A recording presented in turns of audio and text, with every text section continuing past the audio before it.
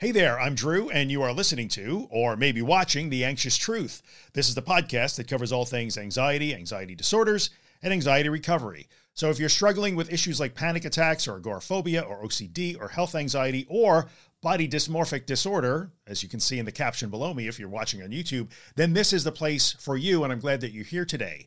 Today on the podcast, we have a special guest. Robyn Stern is a licensed clinical social worker and a licensed psychotherapist here in New York and other states as well that specializes in treating body dysmorphic disorders and other related anxiety disorders. It's a really great conversation about a topic we've never covered before.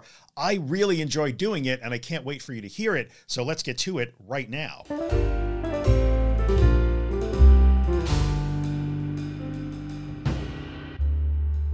Hello, everybody. Welcome back to The Anxious Truth. This is podcast episode number 249, recorded in mid-February of 2023, in case you're listening or watching in the future.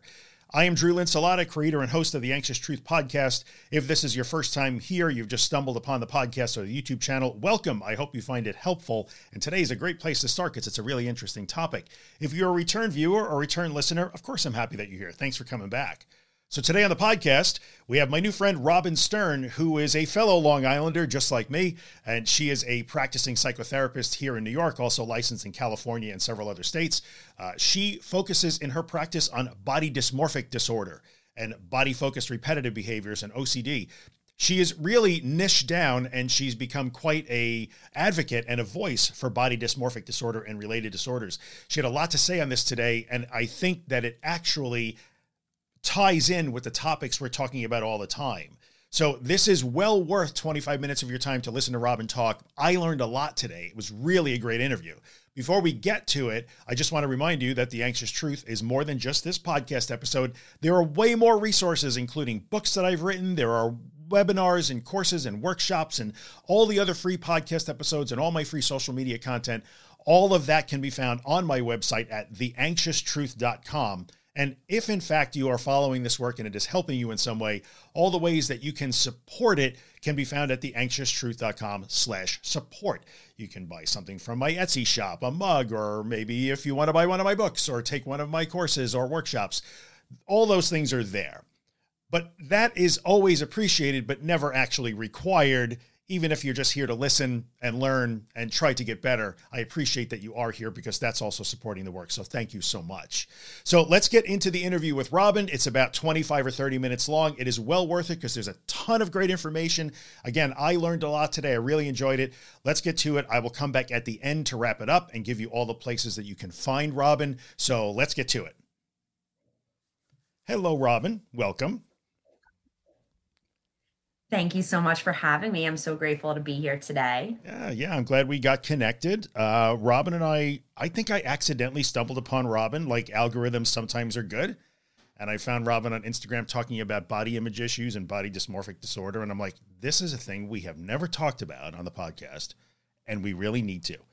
So I reached out and she was gracious enough to say, sure, I'll come on and we'll talk about it. So here she is. It's great. I love it. Thank you. And we're both obviously from Long Island, so we share that commonality. I know. And so that's very cool too. And obviously I love the platform you have and you reach so many people. So it's great to be here today. Yeah, thank you. Very good. So why don't you give us a quick, I'll give everybody the ways they can get you at the end of the podcast like I usually do, but give us the Reader's Digest version. How did you come to where you are now treating BDD and body dysmorphia? Very short-winded explanation. 42 years old, and I myself have body dysmorphic disorder, undiagnosed probably for, 5 to 8 years, but got the diagnosis at 22, went into therapy, got the gold standard treatment for body dysmorphic disorder. Was originally a guidance counselor and sort of knew I wanted to go back into the fields and be a therapist, and decided that I wanted to focus on body dysmorphic disorder, body-focused repetitive behaviors like skin picking, hair pulling, nail biting, and then also obsessive compulsive disorder. So that has sort of been my trajectory. And when I decided to go back to get my second master's to be a therapist, it wasn't necessarily the intention of me sharing my story, and that was necessarily how I felt that I could help people, but it sort of was something that sort of snowballed off of losing a therapist of mine who actually wrote the OCD workbook, Dr. Bruce Hyman. And when he passed away in 2015, it was sort of like this next step of like, okay, I think part of my journey is not going to just be a therapist. It's sort of going to be an advocate and a speaker and sort of put a face to something, because I think with OCD, there's definitely a face to it. There are many people that speak, but you'll find that there's less of a face to people with body dysmorphic disorder. So it's sort of something that has become a passion of mine and has evolved over the last 8 years. So it was not necessarily my trajectory initially, but it has definitely felt something that is very close to home to me and something that I'm super passionate about, and always feel like I want to give my time and donate my time to talk about it, because I think it's really important. Yeah, you're right. 100%. There's a lot of talk about OCD, which there should be, but there isn't a lot of talk about BDD and BFRBs. So it's great to have somebody like you really kind of in that niche, because I'm sure it's a niche, but there's a lot of people in the world. So the niche is, even though it's a niche, it's big. I'm sure a lot of people are impacted here. Yeah. And I think, especially in today's world where we're so media focused and we're so focused on, sort of this notion of perfection. I mean, I think while, we're going to talk about body dysmorphic disorder, it does, lay into like body image issues that don't necessarily meet criteria for BDD, but it's like, we need to have these conversations because it's really detrimental to people, and it really is impacting their quality of life. And so having this like honest conversation, I think has just been super helpful to people, whether it's clients of mine, people that see it, and whether or not they sort of feel like, okay, I have body dysmorphic disorder, or this is a body image concern. Like they sort of have this like aha moment. And I think we don't have these conversations. I think that we should. And I think, again, social media definitely has its place. And I mean, I'm aging myself, I'm 42, and I liked what initially social media offered us, which was like sort of connection with family and friends. I'm not loving what it offers now. I really struggle myself with keeping a profile up, because I just think social media could be very dangerous to people, and promote the wrong things. And so whether or not you meet the true diagnostic criteria for body dysmorphic disorder, if you're struggling with body image, it's just across the realm for any gender. It's a scary place right now. And so it's important to have these conversations so people know how to navigate these platforms. I never want to say like you shouldn't be on it. So my approach is coming from like, how do you navigate if you struggle with these things? Yeah. How do you navigate these places so that you can use them in the most healthy way possible? Which is really, I think that's so useful because it's really practical. It's easy. Everybody can stand up and say, oh, the message is horrible, we're harming people. But the practical advice in terms of how to actually navigate through that is really great. And I think in terms of the listenership of this particular podcast, many of them are going to be focused on things like panic disorder, agoraphobia, OCD. But one of the things I talk about often is how there are often other issues, and self-esteem issues and self-image issues can be real obstacles. They can make it harder to do those hard and scary recovery things sometimes. And I got to believe that body image issues and BDD would be right in that wheelhouse. Well, what's interesting is that probably back in the day, and we're talking maybe even just as quick as 10 to 15 years ago, I think people would be less likely to want to divulge like the taboo themes of OCD, right? So like harm OCD, pedophilia OCD, sexuality OCD, those themes were less likely to be themes that people would want to talk about. And it was sort of more of like, oh, we can talk about like this just right feeling or the contamination, because that's sort of acceptable. And I think now we're in a place within the OCD community where like everybody talks about everything. And I think we could thank the OCD Foundation and a podcast like yourself that like really bring people to talk about it and allow us to destigmatize the various things. I still believe to this day, even though BDD has been around, because I've been diagnosed for 20 years and it's been around since I think the late 80s, that it is something that a lot of people still to this day do not walk into a therapist or psychiatrist office and talk about. So I would also go back to possibly your listeners who listen to it, who may not even realize, they may not necessarily have the full-blown disorder, but they may not even realize that they have issues of body image that impact them. And I think that really kind of goes hand in hand with even how I like sort of came into going to therapy and never thought to bring up the notion of like what I looked like equals how I felt, because I didn't think that that was a mental health issue.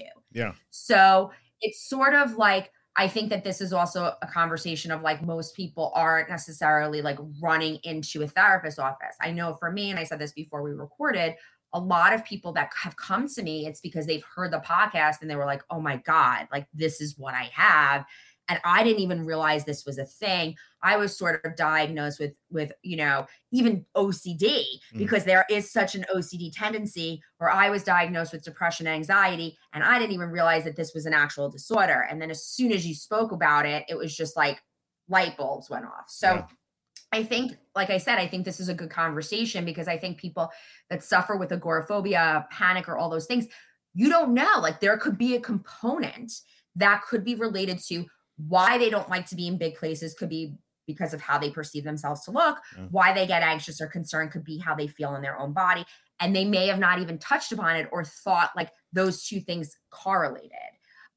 Because within body dysmorphic disorder, just that disorder itself, people can be agoraphobic, can suffer from panic, can have social anxiety, have depression, anxiety. So there's so many different things that come along with it, and then can have comorbid conditions such as OCD and body focused repetitive behaviors. So, or an eating disorder. So I think sometimes people don't even realize that this is impacting them, because they sort of don't put it with a mental health issue all the time. Yeah, that makes sense, I think. And you're right. Like, the comorbidities are really high when you mix all these together, and then you get that sort of stew of symptomology that crosses lines and things get blurry. But I would bet that sometimes for people who, again, maybe they don't meet the diagnosable criteria, but even if they have body image issues, that may have just seemed like you're normal. Like, well, this is just how I look. This is what I think. Why, is this a problem? I don't even know that's a problem. That makes sense when you say that.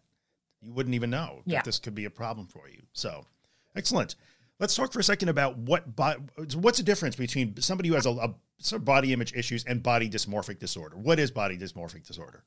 Well, it's funny. I keep always, and I guess because 70% of my practice is BDD, which I love. And I think that so there is the DSM diagnosis, but I've constantly kind of evolved the separation between what body image is and what BDD is. So where I sort of come to play right now is the definition, according to the DSM-5, and I do not like the word defect, but that's in the definition, is a person with body dysmorphic disorder sees and perceives a small or non-existent defect in their appearance where other people do not see it. So the biggest thing with people with BDD is that to the person that struggles with it, they see it. It's not only they see it, it is so overwhelming to the point where they feel like that's all they are. But objectively, other people don't notice what it is that they see. Right. So that is the definition of BDD. Whereas with body image, usually body image, it's not to say people are like, wow, I see these things that are wrong with you, but it could, like, objectively you could see could be a little bit overweight, or objectively you could see maybe their skin's not as amazing. Again, people aren't necessarily like targeting them and saying you need to do something, but usually with body image concerns, it is something more that people may notice. And I think that's the difference. With BDD, no one sees it. With body image, it may be something other people notice, but the big difference is people with body dysmorphic disorder, it impacts their quality of life and their level of functioning.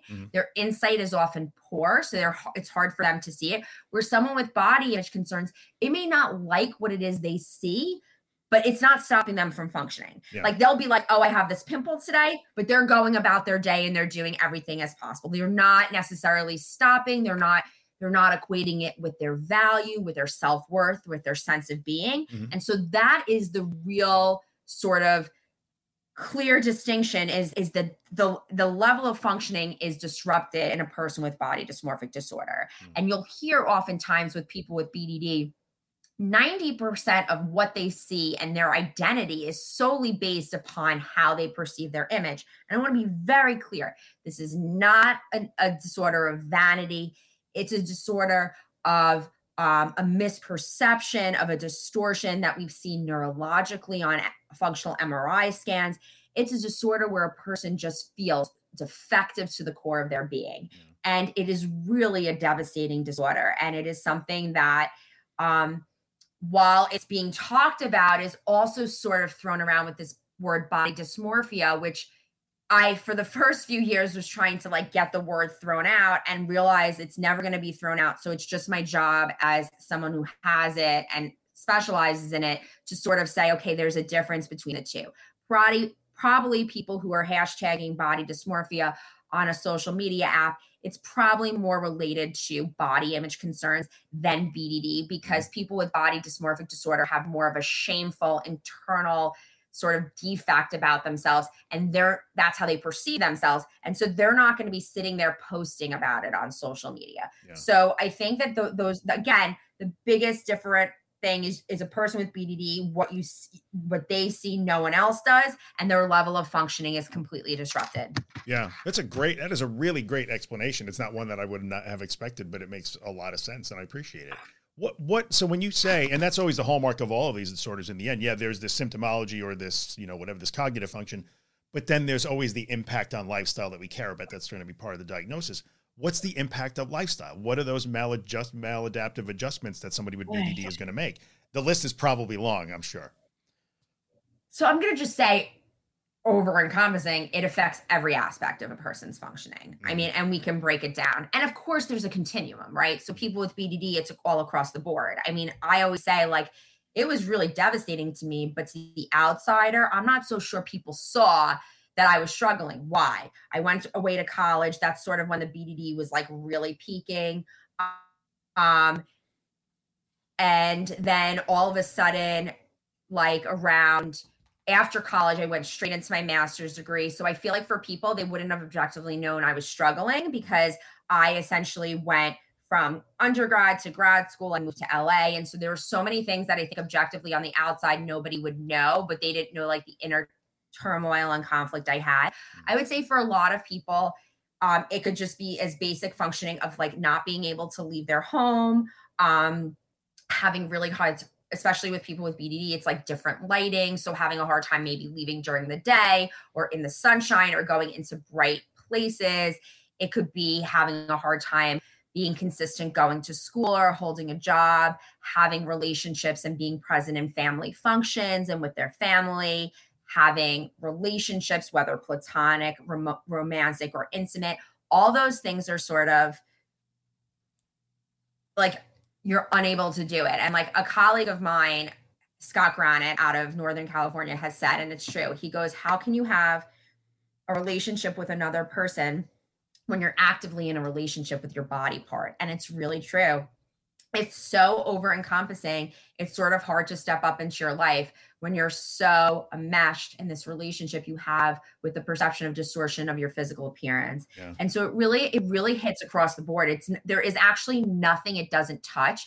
And I'm not saying with OCD, you don't find that, but there's sort of sometimes with OCD, there's a sense of relief going certain things or doing certain things. And with BDD, it's a sense you never escape yourself. So there's never these, like when you're actively symptomatic and you're not receiving support and therapy, there's sort of never this place where you have any sense of relief with BDD. And that's what's scary about it. There is no moment of like, people would like to think, okay, if I moved here, if I did this, but there is no sense of relief. And so really the work has to be done to begin to unravel the relationship that one is given their appearance and how that has related to their sense of identity and self-worth.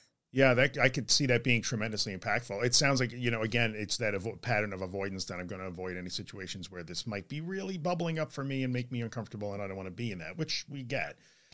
So I would guess, in a way, what you're describing, some of those avoidances could look like things like social anxiety disorder. They could look like agoraphobia. Like they could look like a lot of different things. But if you know that the basis of it is driven by this feeling of a physical defect, is it always a physical defect with BDD? I mean, body is probably a hint, but...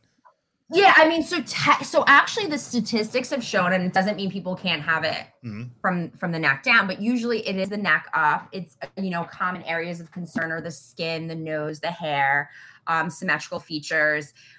It doesn't mean it's not from the neck down, because, what tends to happen is that we need to really differentiate, and it is a differentiation between an eating disorder and BDD. So just because you have an eating disorder doesn't necessarily mean you meet criteria for BDD.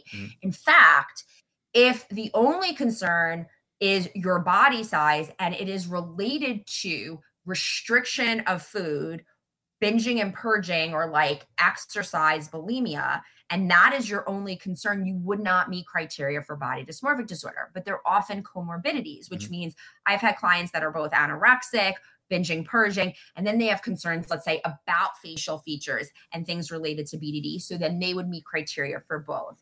So we sort of get into this thing, especially within the eating disorder world. I definitely treat eating disorders, but I'm more active in the OCD community. I'm not active in the eating disorder community, where I've definitely noticed people within the eating disorder community sort of make this just assumption, oh, eating disorder, BDD. And it's like, no, it's not. It's not cut and dry. It's not the same.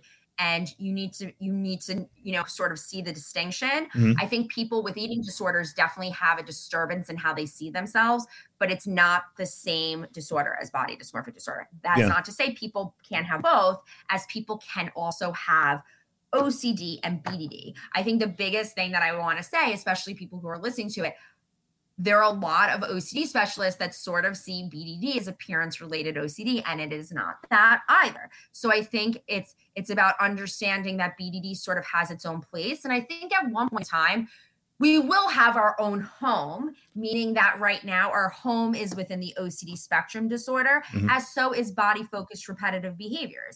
But at some point, I think we'll all have our own homes. Yeah. And I think that will be a better thing, because I think even in terms of mental health professionals, will see it as distinctly different disorders.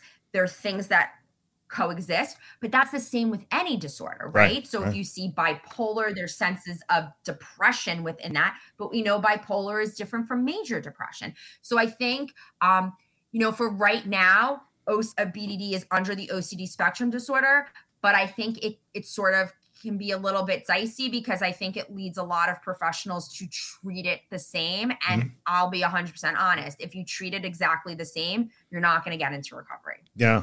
This is great. You have to go deeper. You need the CBT, exposure response prevention, for BDD as you do for OCD, but you also need more in-depth psychotherapy. And what we've realized over the last few years is that 80% of people with body dysmorphic disorder have had some traumatic experience. And I'm going to say 100% of my clients, including myself, all have experienced trauma in their childhood that have directly linked to the kind of the development and presentation of body dysmorphic disorder. We know that there's biological components, but that trauma is sort of what like lights it off. Yeah. And so we don't, that's not to say with OCD, you never experience the trauma, but it's not as common, and it's not like as cut and dry as, and so what ends up happening is OCD recovery is more linear. If you have participation within this cognitive behavioral therapy exposure response, you'll see a lot more recovery pretty quickly back to a great baseline and functioning. Whereas with body dysmorphic disorder,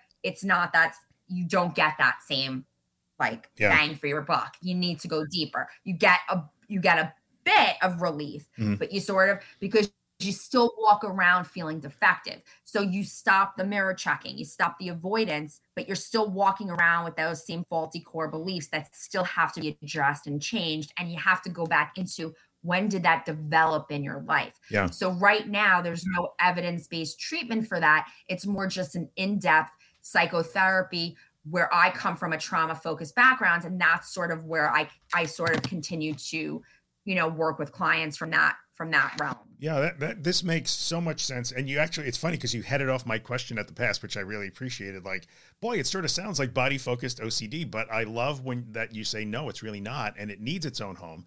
There's two points I would make here. It's hard. It is hard, but I think here's what I love. Number one, anybody who's in the diagnosis game should be saying, listen, this is an evolving thing. Diagnosis is not perfect. It's always changing. I mean, the entire preface of the DSM-5 is about how it's flawed. So you take it with a grain of salt. But we need people like you, clinicians in the field, who contribute to this, who evolve it over time, where you build a home for this particular problem that maybe it doesn't have right now, but you'll get there. But what I kind of dig about the way you're talking about BDD is, in the other disorders, especially here, like panic disorder, agoraphobia, even OCD, that's a process-focused thing. We try and disregard the content, but you care about the content because the content does matter. And the same thing can be said in social anxiety. 100% does. Yeah. No, so I would say that it's not So let me be clear. The Right. content matters with the emotion response, Right. how you feel about yourself, how you sort of feel defective, unworthy, unlovable, different. That content matters. Yeah. What content doesn't matter, similar to OCD, is, oh, you don't like your nose or you don't like your face. That's sort of less important. We might be worried, concerns of like, how does that relate to maybe the traumatic time? Because if it was associated with being bullied for that specific feature, then we would want to process through that. Mhm. But usually we're not as concerned with the area of what they see as a defect, but we are concerned with the content of how it makes it feel, and we do not minimize it. Yeah. And I think with OCD, I know when I'm working with clients, it's sort of like content out the window. To the client, content is everything, right? It's everything. Right. Whatever their OCD subtype is, it's life. That's what they want to know about. And I think, going back to this notion of like, I don't want to say the DSM is archaic, but I don't know what I was looking at yesterday where an article where someone was even talking about the BMI and how the BMI is archaic. That this notion of, us using BMI is not real. That's not to say like it sort of doesn't tell you overweight or not, but sort of like we look at other things. We look at cholesterol. We look at kind of like your blood work. We look at things that are functioning, your heart and other things. And it's like, if you're a few pounds overweight or you're overweight, but all your other things are like healthy and normal, we're focusing on the wrong thing. Yeah. Like you're sort of focusing, which can lead to issues like this number that you need to get to when in reality, your entire profile is healthy. And I think, again, I think the DSM is sort of, it's a guide. It's made for a few reasons. One, it gives somebody a guide to be able to be like, okay, this is a label, this is where you fall into. And then the other thing, which whether good, bad, or indifferent, is because it allows you to bill insurance companies. It allows you to have a diagnosis. No insurance company is just going to be paying back therapy. You have to have a diagnosis. And that's really, where it comes down to. And that's why, we have it. But I do think it's ever evolving, ever changing. And, it's interesting to me because in a lot of diagnoses that I see today, people aren't even following it. They'll diagnose somebody with something and they don't even meet criteria for it. Yeah. And it's just like, wait a second, I see this with like autism. It's like, oh, you're on the spectrum. And I'm like, it literally says, if you look in the DSM-5, there's 5 categories you must meet. And somehow a person meets one, they're on the spectrum. And I'm like, what happened to the other 5, the other 4, where it has to be pervasive and they're not meeting it? I think a lot of it comes from people wanting support, people wanting services. But again, it's sort of, we're sort of in this limbo of, it's not like the end all be all. Right. The DSM is there sort of as like a blueprint, but it's sort of not the end all be all. And I hope one day we'll sort of go back to a drawing board and look at it a little bit different. Yeah. Yeah. I get it. It makes sense. I mean, we need some sort of common language. I guess it's an attempt at that. I get it. But right.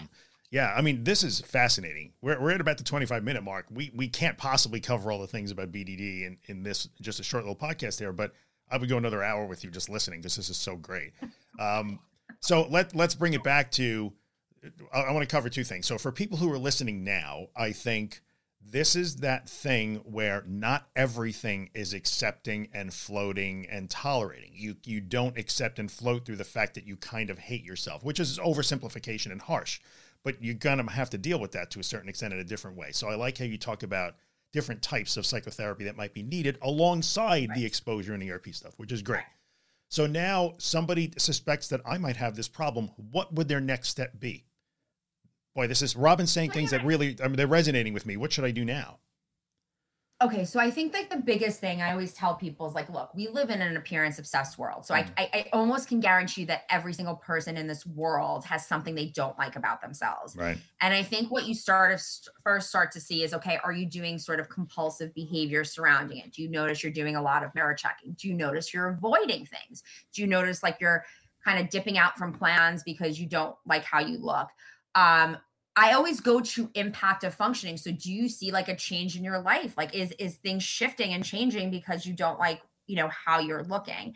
And I think at that point, if you really start to see that, I think, the International OCD Foundation has a BDD section. So that gives you a lot of information. So that would be like the first place to go. Or the BDD Foundation of the UK sort of gives you more like, those are the two places. I don't suggest you Google. I don't suggest, you could definitely go on my Instagram and go on my link tree. I've done a lot of presentations and podcasts so you can kind of learn more. And then would be to sort of look for a therapist at that point to see if you meet the diagnostic criteria. And I don't think you should just go on. And this is the thing in today's world, which I didn't have when I was diagnosed, is that we actually have access as a layperson to just go on and get diagnostic assessments. And I wouldn't suggest doing that. I would suggest really meeting with a clinician, because I don't necessarily think a diagnostic assessment is enough for a diagnosis. I think you need to meet with a clinician and be able to determine, okay, like, where is this at? And then having the conversation. And again, I think, the major goal that I have with clients is obviously reduction in the behaviors or avoidance or all of that. But ultimately, for especially people with BDD, and maybe even for people with body images, realizing definitely with body dysmorphic disorder, a distortion in appearance, you're never going to know what it is you look like. So there's a grief component to that. But sort of what the end goal, to kind of like wrap it up, the goal of treatment is to be able to be like, I am more than just what I physically see. And in order to do that, I have to bring other attributes about myself to be as important. Because most clients that come into therapy are at 90%. How they look is who they are. Well, that means if the day, which is more often than not liking what they look like, their day is shot.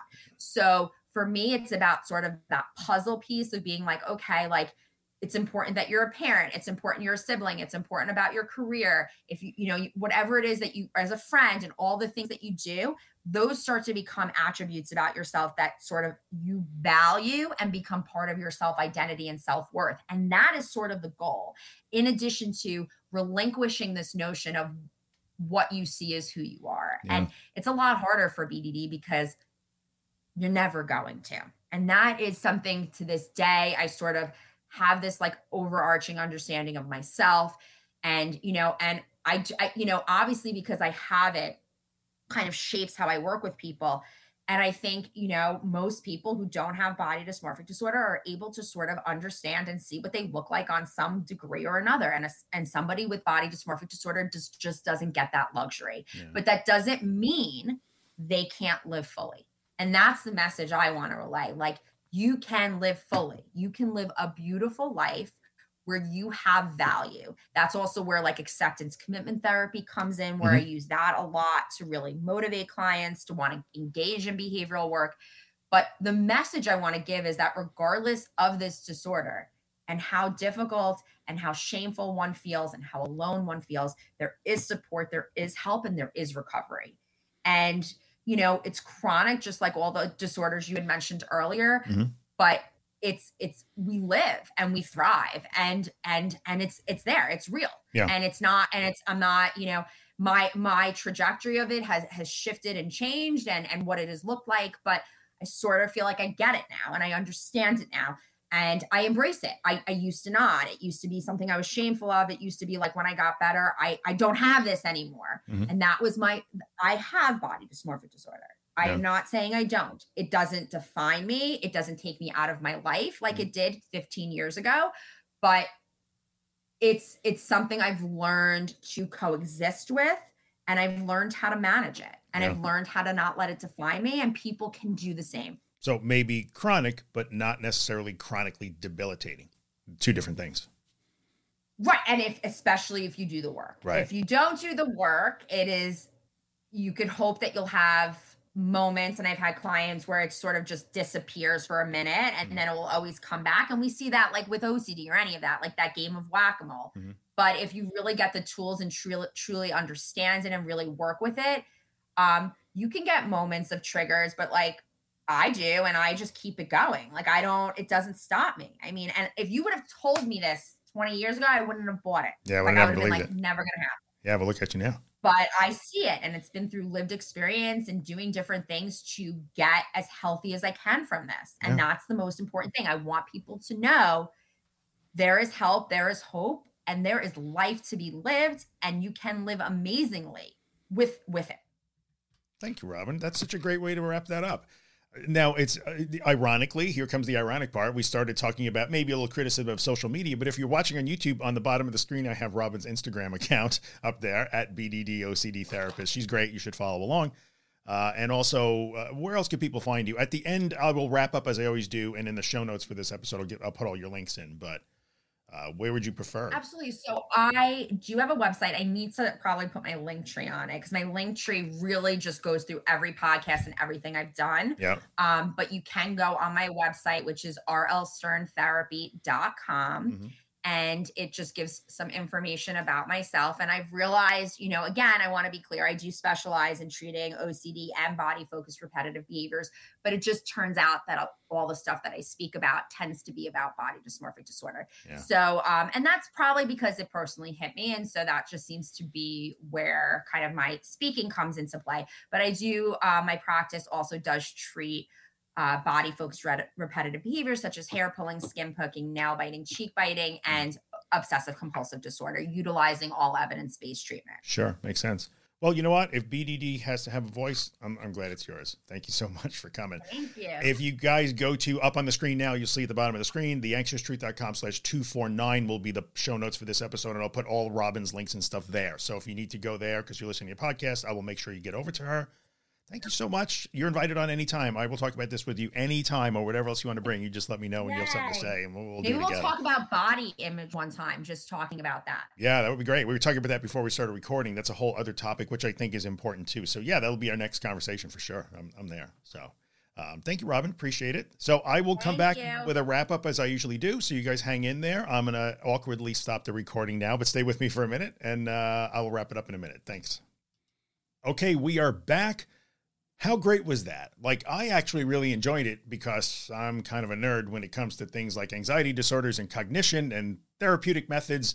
So I learned a lot today from Robyn, and I'm definitely going to have her back on the podcast. We'll talk a little bit more about just body image issues as opposed to diagnosable BDD. So she'll be back for sure.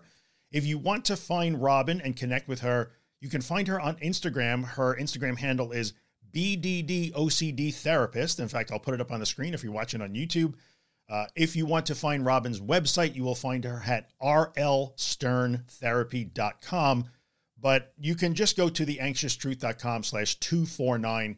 I will have full show notes on this episode, and I will put all of Robyn's links there to make it easy for you to find her. I would strongly suggest that you follow along with her because if nothing else, she is a compassionate and vocal advocate for mental health issues. And the more of those we have in the world, the better off we are. So that's episode 249 of The Anxious Truth, an introduction, brief though it may be, to body dysmorphic disorder and some body image issues. I hope you guys got something out of it. You know that it's over because the music is playing. That music, as always, is Afterglow by Ben Drake, who is a friend of mine and who wrote that song a few years ago, inspired at least in part by words that I've said on this podcast at some point. And he lets me use the song, which I really appreciate. You can find more about Ben and his music on his website at bendrakemusic.com, so go check that out. If, in fact, you are listening to this podcast on Apple Podcasts or Spotify or some platform that lets you rate and review the podcast, leave a 5-star rating if you dig it, and even better, maybe take a minute and write a review of the podcast, because the more of you do that, the more people find the podcast and the more people we can help, which is why I do this to begin with. And of course, if you're watching on YouTube, hit the subscribe button, hit the notification bell so you know that I've uploaded new content. Like the video and leave a comment at least twice a week. I run through my YouTube comments and interact with you guys there, and that's always fun. Plus, we do live streams on YouTube every Monday, so it's easier to find me there if you subscribe. And that's it. I am out. Again, episode 249 in the books. Hopefully it was helpful. I will be back next week with another podcast. I don't know what I'm going to be talking about, but I will be here. And remember, as always, this is the way. Yeah, you're doing fine. Now in the city and you're living fast. No looking back or dwelling on the past. You know you'll never get another chance. So go and live.